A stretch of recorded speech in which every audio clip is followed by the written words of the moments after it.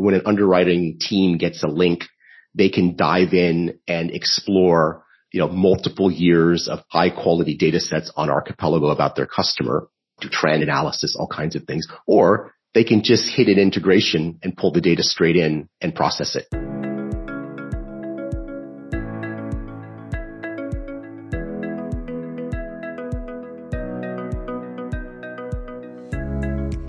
Good morning, good afternoon, good evening, wherever you are around the world. Matthew Grant here, partner at Instech London. Well, we are virtually, at least for now, taking you over to California today for this episode to get an update from Hemant Shah, co-founder of Archipelago. Now, of course, you know how important data is for insurance, something we've been writing about and talking a lot about recently, particularly related to property. Now, almost all the companies we come across, and you too, I'm sure, are looking for new sources of data to help insurers enhance, enrich, or augment what they get from their clients. But surprisingly, there are very few companies that are helping the end client extract their data, learn from it, and then easily share it with their insurers. After all, the problem for insurers is not the information they need for underwriting and risk selection doesn't exist, it's just that it's buried deep and scattered widely across their clients' own organizations. So the good news is that Archipelago is solving this problem and has already made some great advances in connecting insurers with their clients and creating a single source of truth. To the benefit of all, Hemant Shah, co-founder of Archipelago, has already founded one company that is today amongst the leaders in providing catastrophe risk modelling to insurance. That's RMS. And I'm fairly certain we're going to be hearing a lot more from Archipelago in the near future. Here we go.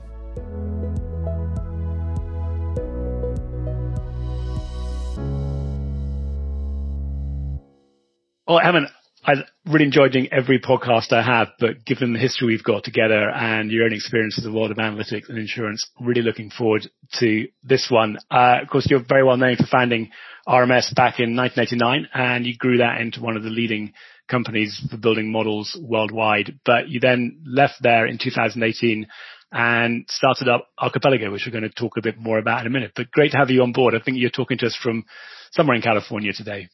Yes, Matthew, it's a delight to be speaking with you again. Our journey has been in common for many, many years, and I am in this conversation from San Francisco.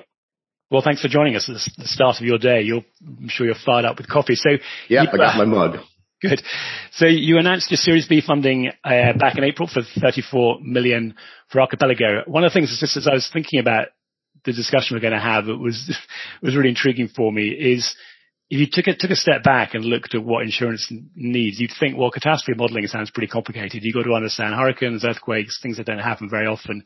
Yet your models have existed for 30 years and are now at the heart of how transactions are being done in insurance. And here you are in building your second company, and quite successfully by the sounds of things.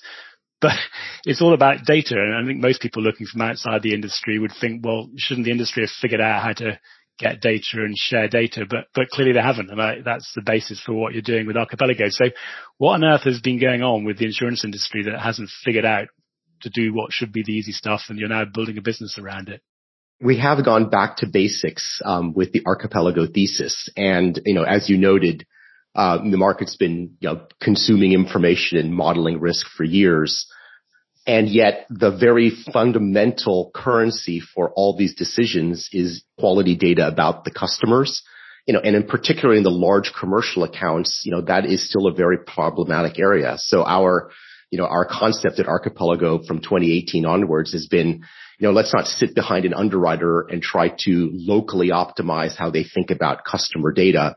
Let's actually go fundamentally upstream, connect the data at the source, and create actionable insight, which then creates the very exhaust for the customers to share those high quality assets, data digitally, with the markets and close the loop. So, it's been an interesting journey, going upstream and looking at it from the customer's vantage point. One of the intriguing things about this whole focus on InsurTech is as you've alluded to, we'll talk more about, there's so much great information outside of insurance. And I think some of the more successful companies we're going to see are those that are actually looking for opportunities and finding data from outside of insurance and bringing it into insurance, as you said, rather than starting with insurance companies. But how are you getting on with finding out organizations are actually willing and able to share data? Because historically, and we've been talking about this for years, there's been a bit of a disconnect between the risk managers and the owners of the buildings and the information. It's been quite hard to actually get large enterprises to find data. To some extent, they seem to have delegated their own risk management to brokers and insurers. Are you starting to see a shift in that and actually now getting more engagement from these organizations, both seeing the value of data for themselves, but also how that plays into the insurance underwriting process? One way of thinking about what we do is we're bringing data from the outside in, but more to the point, it's upstream, meaning the data is actually from the inside out from the customer itself. So this is not about, how do we sit and observe property from the outside in, with computer vision or photographs, from the street. It's actually how do you go upstream into the corporate customer and unlock the data that they're sitting on and make it actionable. And that was a lot of the focus in stealth mode between summer 2018 and we didn't launch until August of 2020. We didn't want to launch until we could actually extract the data, platform it, and then go through a whole placement cycle on several high-profile corporate renewals and validate it actually works. And you've got some good examples of real companies providing you with real data and hopefully paying you money for doing this. But so who did you find to talk to that actually was motivated to actually go and share their data and understood the problem and how you could help them solve it? It was, identifying through a variety of leading risk managers who wanted to take more proactive action to understand their own risk. Often was getting to those risk managers not through the insurance channel, but through the digital initiatives of these large corporations. Many of these corporations, and most of them are digitizing across the board. They want to digitize risk and insurance too. So often we were white gloved in from, a CTO, a head of digital, a head of innovation, the asset management side of these owners. And as you say, the risk manager is an hugely important stakeholder in this. But they're part of they have a whole ecosystem in their organizations that part of it is informing and educating and empowering them to understand what their own sources of data are that may not be first thought, oh, that's insurance data, but these are powerful data sources that if we can extract information, we can use it for the risk and insurance use case. I'm guessing these are the companies that actually are proud about the data, therefore also proud about their own risk management, which is why they want to share it. And you kind of alluded to a few companies in there, but are there any specific organizations you can name just to help us sort of flesh out the reality of how this is working? One of our first foundational customers is a real estate investment trust called Prologis. Prologis is the largest owner of industrial logistics and warehousing space in the world. Publicly traded, sizable part of the world's GDP flows through Prologis distribution centers and warehouses.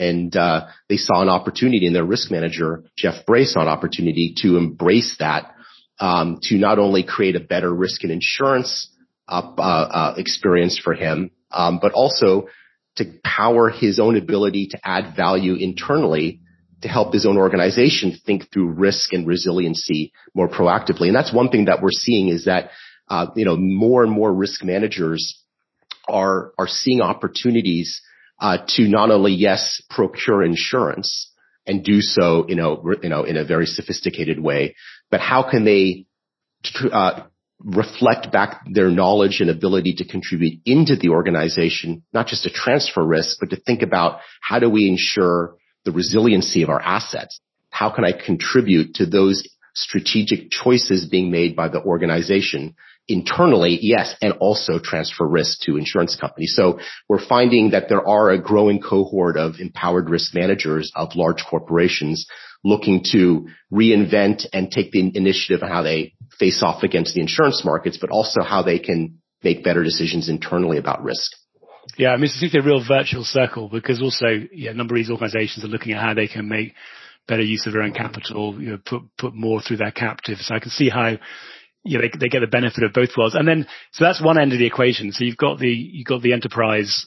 So what happens when you start going to the market though? Because traditionally the brokers have been quite protective of their clients and kind of wanted to own that transaction of the data. So do you still have to bring the brokers on board when this goes out into the wide world, or are you able to go direct to some of the insurers and show them what you're delivering?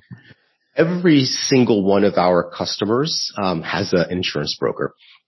And they play an important part in the process. And we work very closely with the brokers in each and every case to ensure that the broker is empowered to be able to communicate effectively to the markets the differentiation and quality of our mutual customers' data. So in each and every case, the brokers were at the table when we're doing the work to onboard the data sets, extract using ML from the source information, the integrations, that's, very Archipelago centric.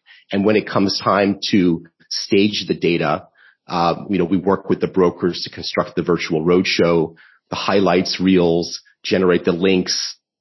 The broker sends out the links to the platform, to all the markets, to the underwriters. So the broker is part of the process. And, part of what we've been really emphasizing is that, this is about empowering each part of the value chain. It's centered on the buyer of insurance and their risk management team. That's our true north. But we also understand the role that the brokers play in the process and the underwriters, and that it's incumbent upon us to, connect all three of those critical nodes in a more, efficient way for the benefit of win-win across the value chain. It's a learning experience, but we have been working, quite collaboratively with, over a dozen of the principal brokerage houses, many of the bigger ones, multiple placements, on mutual customers. So we're all learning how to work together. The brokers still play, particularly in the commercial specialty world and the commercial world, a very important role in giving confidence to the data out there. And you mentioned ML in there. I'd just like to make sure we don't have too many acronyms. So I'm assuming that's machine learning. So you're doing some kind of analytics on the data as well as just presenting it in its raw format, are you? The crux of the Archipelago proposition, is the ingestion and transformation and enrichment of high quality trusted data that's not only accurate, but can be trusted to be accurate across the value chain. And what we do is we have the concept of evidence links, and lineage and provenance. So all the data on the Archipelago platform has lineage immutably to the sources of the data. And so what we're doing is extracting using machine learning, uploading these source documents, for example, like a roof inspection report. That document is loaded, the ML extracts the pertinent information about the roof system, and then creates the link back to the source document. So an underwriter can see not only that the roof age has been coded, the roof system has been expressed, there's a dozen, high quality descriptions of the roof in the schema. They can see, well, where did that come from? Was somebody just typing that in? Oh, it came from a roof report done by the following, party on the following date. And if I want to, I can even look at the source doc and share that with my engineer to trust and then verify. So all this data is connected, and the machine learning is how we extract the data into the underlying Archipelago schema from myriad sources of information. And a lot of our investment has been developing that infrastructure. Great. Well, I'm glad that you're not doing this great work and then packaging it up on a spreadsheet and putting it on a CD and mailing it to your clients.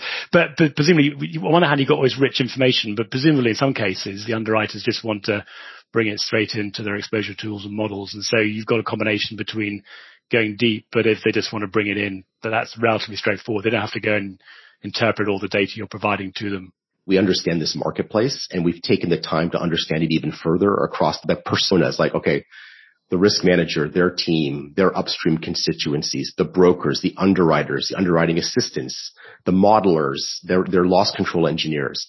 And we spent a lot of time with each part of the value chain, and specifically the personas and people in each part of the value chain, to understand how do they want to provide information? How do they want to consume information? What is too much information? What is not enough information? So yes, as part of that, when an underwriting team gets a link, they can dive in and explore, multiple years of high quality data sets on Archipelago about their customer, do trend analysis, all kinds of things, or they can just hit an integration and pull the data straight in and process it.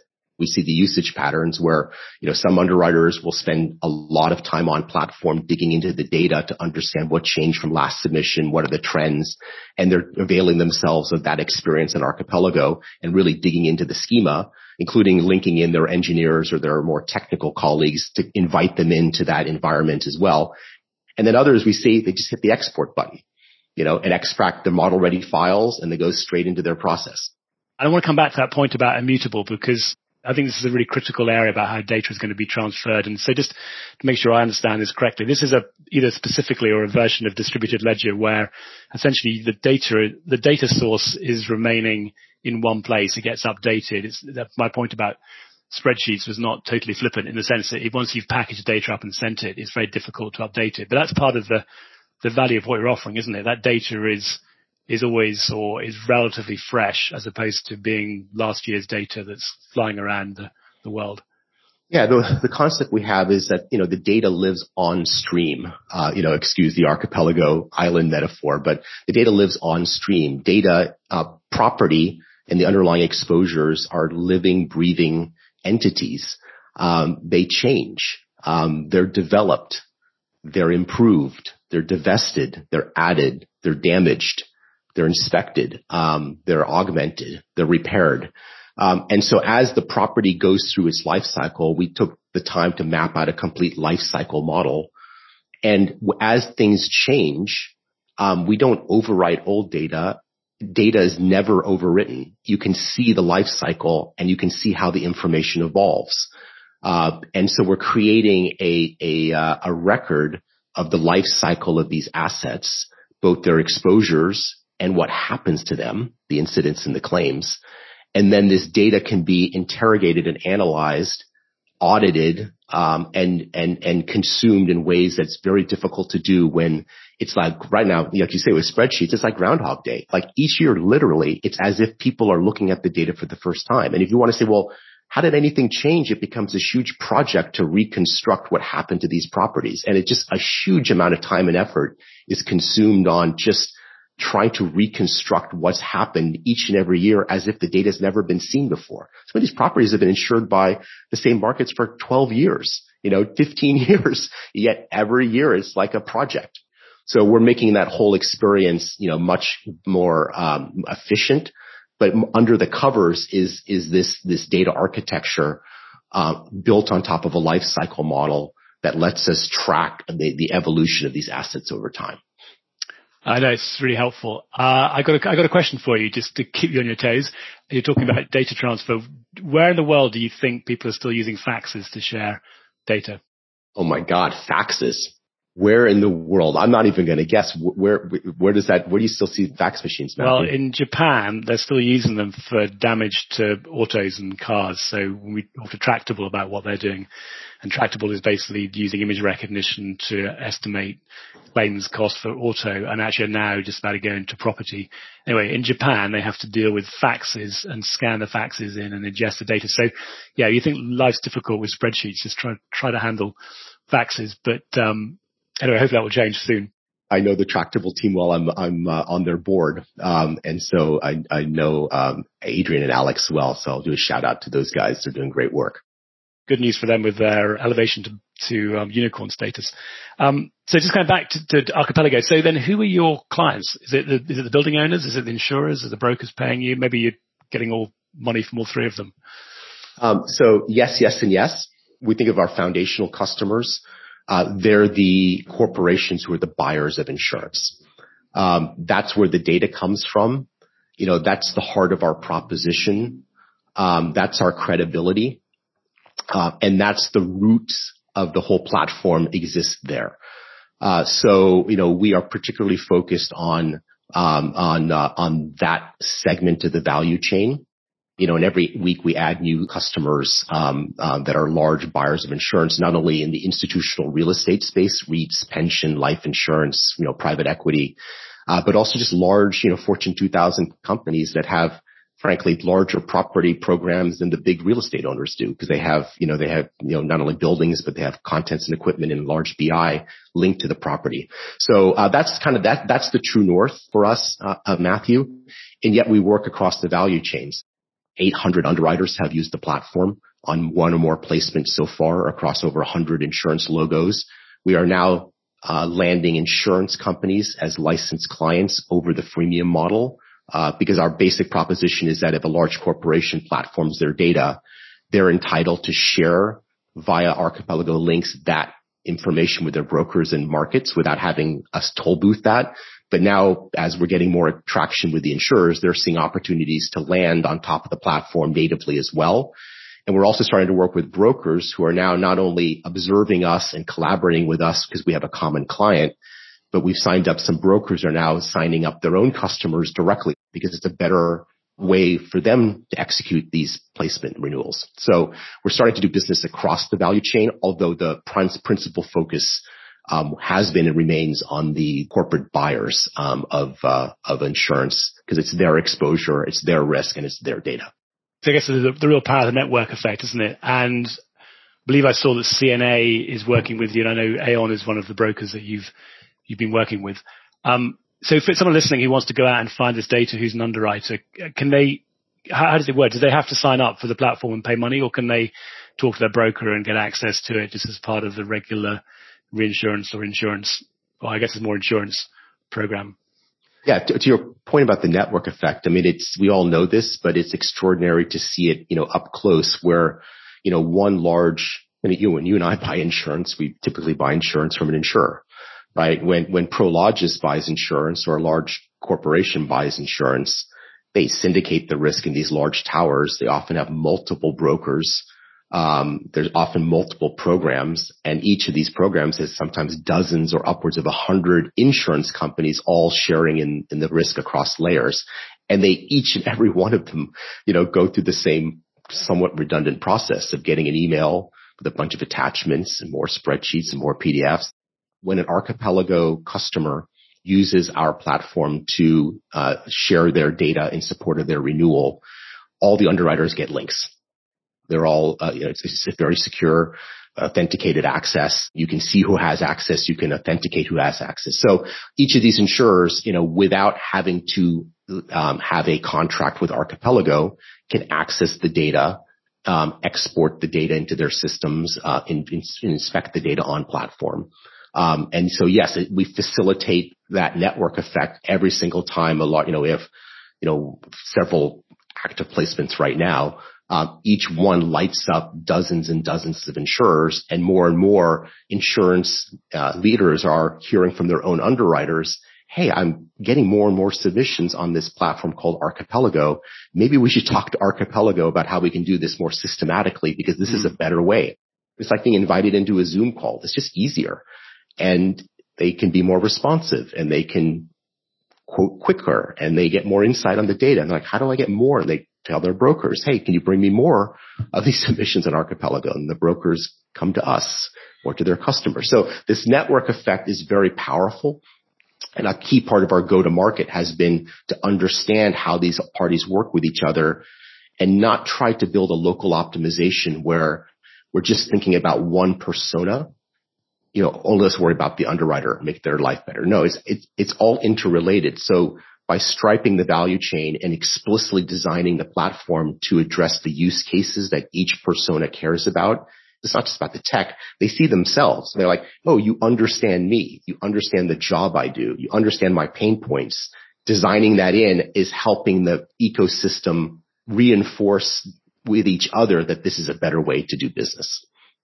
Yeah, it reminds me of the Dropbox model, actually. The way they scaled was very similar, albeit in a different business area, but they sent out the links to Dropbox, and then you very quickly have to sort of join the network, and then you realize the benefits of paying some more money to do more with it, and that's how you scale the business. So you mentioned this in passing, but I just wanted to dig into it a bit more about IoT and sensor data. And one of the areas that a lot of people have talked about trying to find opportunities for insurers to collaborate with their clients is around accessing sensor data and using that to sort of predict and prevent, as our friend Sean Ringstead from Chubb would describe, and Chubb have been one of the leaders in this area. But many companies have really struggled, and many insurers have struggled to really make that work. Are you seeing some examples of where you actually start to be able to bring that to life and really contribute for both sides to the sort of benefit of getting more data?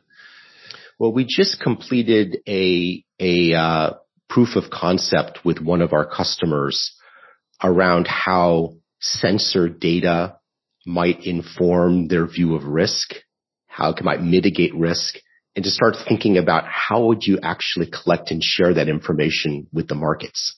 It's one thing to kind of digitize the infamous statement of values, which is a kind of known quantity, and so on. But then there's another thing, like when you have sensor fabrics, how do you think about that data? And it really breaks the paradigm. In that particular pilot, it was Archipelago, the large corporation, not only their risk management team, but their digital team that's deploying the fabrics, and one of their lead insurers. So it was a three-way exploration of how this might work.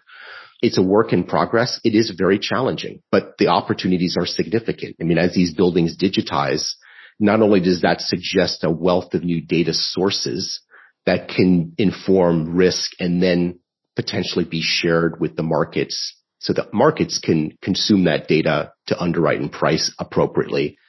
But as you say, how can those sensors and those networks of digital information be proactively reduce risk in the first place, predict and prevent? And so I think this is the new frontier. It's not going to happen overnight. We're already starting to do, POCs on this and talk to customers about these kinds of data sources. And again, it's very helpful to be embedded with the actual corporation who is managing these assets, and that's deploying the sensors, that's thinking about the use case for the sensors, that's trying to act on that data itself, irrespective of insurance use cases, because this is a better way to manage their assets. We learned this, in the early days of RMS. If you can make the modeling data actionable at the underwriting interface, you're more likely to get, data that's usable because people are using it to underwrite as opposed to just collecting it to give it the portfolio managers. The further upstream you go, in this case, the risk manager, and then even upstream of the risk manager to their constituents in the operating business, the better you're able to anchor the quality of the data that can be shared with the insurance industry. And it's that actionable point that's so important. And I think the other thing is you've got that way of transmitting the information. I think a big, part of the challenge of that whole IoT and sensor space, well, one challenge is actually how much they cost to get the data. But if you can get it cheaply, given that most buildings today are highly censored, and then actually can aggregate and do something with it, then you're in a very powerful position. Just maybe quickly on that point, I think, one of the wonderful challenges of being in an early stage company is how to hold two thoughts at the same time, which is, it's important to explore these kinds of horizon use cases because this is the future, and yet how to focus on creating value today that actually starts getting traction and creates, value today. And so, for every conversation I have with a customer, about their potential, sensor data, I have more conversations about I'm struggling just to be able to keep up to date on whether the property exists or not, because I'm acquiring and I'm disposing assets all the time. So there's this interesting tension between blocking and tackling, how can technology just help me keep an up to date, a dynamic record of my physical assets, and do they exist? Is the roof replaced? And at the same time exploring these horizon use cases as this higher velocity data is coming as well, and keeping that balance of focus is part of the art of this. So I just want to change tack a little bit and just talk to you about the experience of starting up a company again, but this time doing it remotely. I guess a lot of the life of Archipelago has been where we are now, just sitting on Zoom calls talking about it. So how have you, and you were very hands-on when I worked with you, you were always present, and have you found it personally and from a business point of view, creating a business when people are remote? There's been a lot of fetishizing about how productive we all are and how nobody's missed a beat because we're tech companies, and it's a bit of like chest thumping. Archipelago, just prior to pre-COVID, we've grown from 30 to over 100. So 2/3 of the company has been hired and onboarded since the COVID curtain came down. And so this has been a constant imperative, is how do we build and manage the business and ensure the culture and deliver for customers, in this distributed environment. It's been a real focus, and it's something we have not taken for granted at all over the past year. As you look forward then, are you going to go back to having an office and hire people sort of who are local, or are you going to move to much more of a dispersed workforce? Prior to COVID, I and my co-founders, we decided that we were going to build a company that was natively distributed, meaning there wasn't going to be a home office, there wasn't going to be a central hub, and that by design, we were going to recruit talent wherever we can find it. And we're going to build the organization to be able to work effectively without relying on the ad hoc, interactions that come when you're in the same physical space. So even prior to COVID, we spent a lot of time talking about basic stuff like how do you communicate remotely? How do you keep people up to date? The importance of just simple things, keeping your calendars up to date, sharing your work, using shared documents, not, using Slack appropriately versus email, like just basic stuff to help a distributed organization work. That being said, we do have an office in San Francisco that I'm starting to enjoy going back to. It is, it's hard to replicate, 2 hours up on the whiteboard with your colleagues over a Zoom call. California reopened a couple of weeks ago, so I'm starting to go back into the office with many colleagues. But it is a natively distributed organization. We have pods of people in San Francisco, in the Bay Area, in the New York area, in London, in Delhi. But most of the team has worked and continues to work from home offices, all over the United States, in Europe, and that will continue to be the case. Great. Well, the good news from anybody listening in London, and actually must make sure your team get an invitation. We have kicked off our summer party 21st of July. So we've all missed all the kind of energy that comes with getting people together. 250 people crammed into a railway arch that's normally a nightclub. So we're just going to come out strong and got that. And then the other good news, well, I hope it's good news for you. We're doing a Instech on tour trip to California in November. I'm talking at the Property Insurance Report conference that, if you know it, Brian Sullivan runs it. So I'm down talking about remote claims assessment down in Los Angeles, and then going to be doing a tour up to the Bay Area and holding an event up there. So, remote's all very good, but we're all desperate to get back. So I'm going to come out and see you as opposed to wait for the world to come and see us. Well, Matthew, I'll be delighted to see you in San Francisco.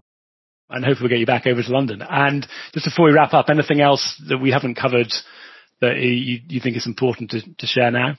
The industry spends too much time talking to itself.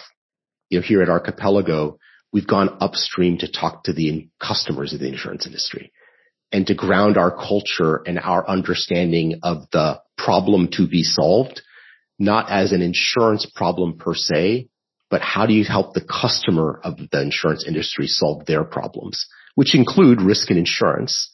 But it's a more fundamental and it's a higher vantage point to think about how to create lasting and durable change. And I would encourage others to think more holistically about how to catalyze innovation with that kind of a mindset, because it's a really different vantage point. All those years, you and I were together innovating at RMS.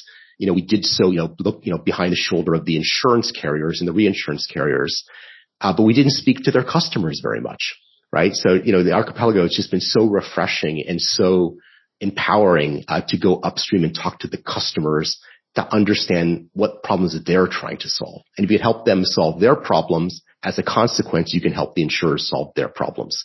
And ultimately we want to create a platform that catalyzes far more innovation in how risk and insurance is connected, so that we can scale capacity and deliver more resiliency into the economy, because God knows we need more resiliency given the changing climate. And we need some fundamental innovations for that. And that's the journey we're on at Archipelago. Just on that point about the customer, I completely agree with you, and no disrespect to our friends in insurance, but when you actually start talking to people that are outside of insurance, they're actually doing some really interesting things.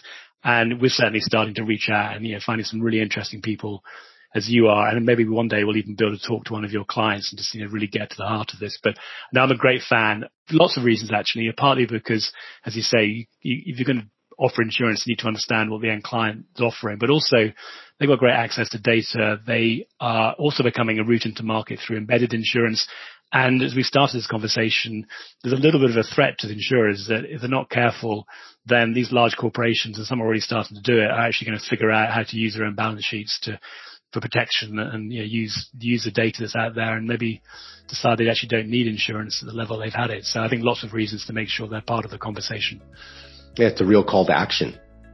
Thank you very much for your time. You've got a lot going on, and really appreciate your support for Instech London. And yeah, hopefully we'll see each other either in November or maybe see you in London before then. But if not you, some of your colleagues for sure. I've loved speaking with you, Matthew, and look forward to seeing you in person in a few weeks.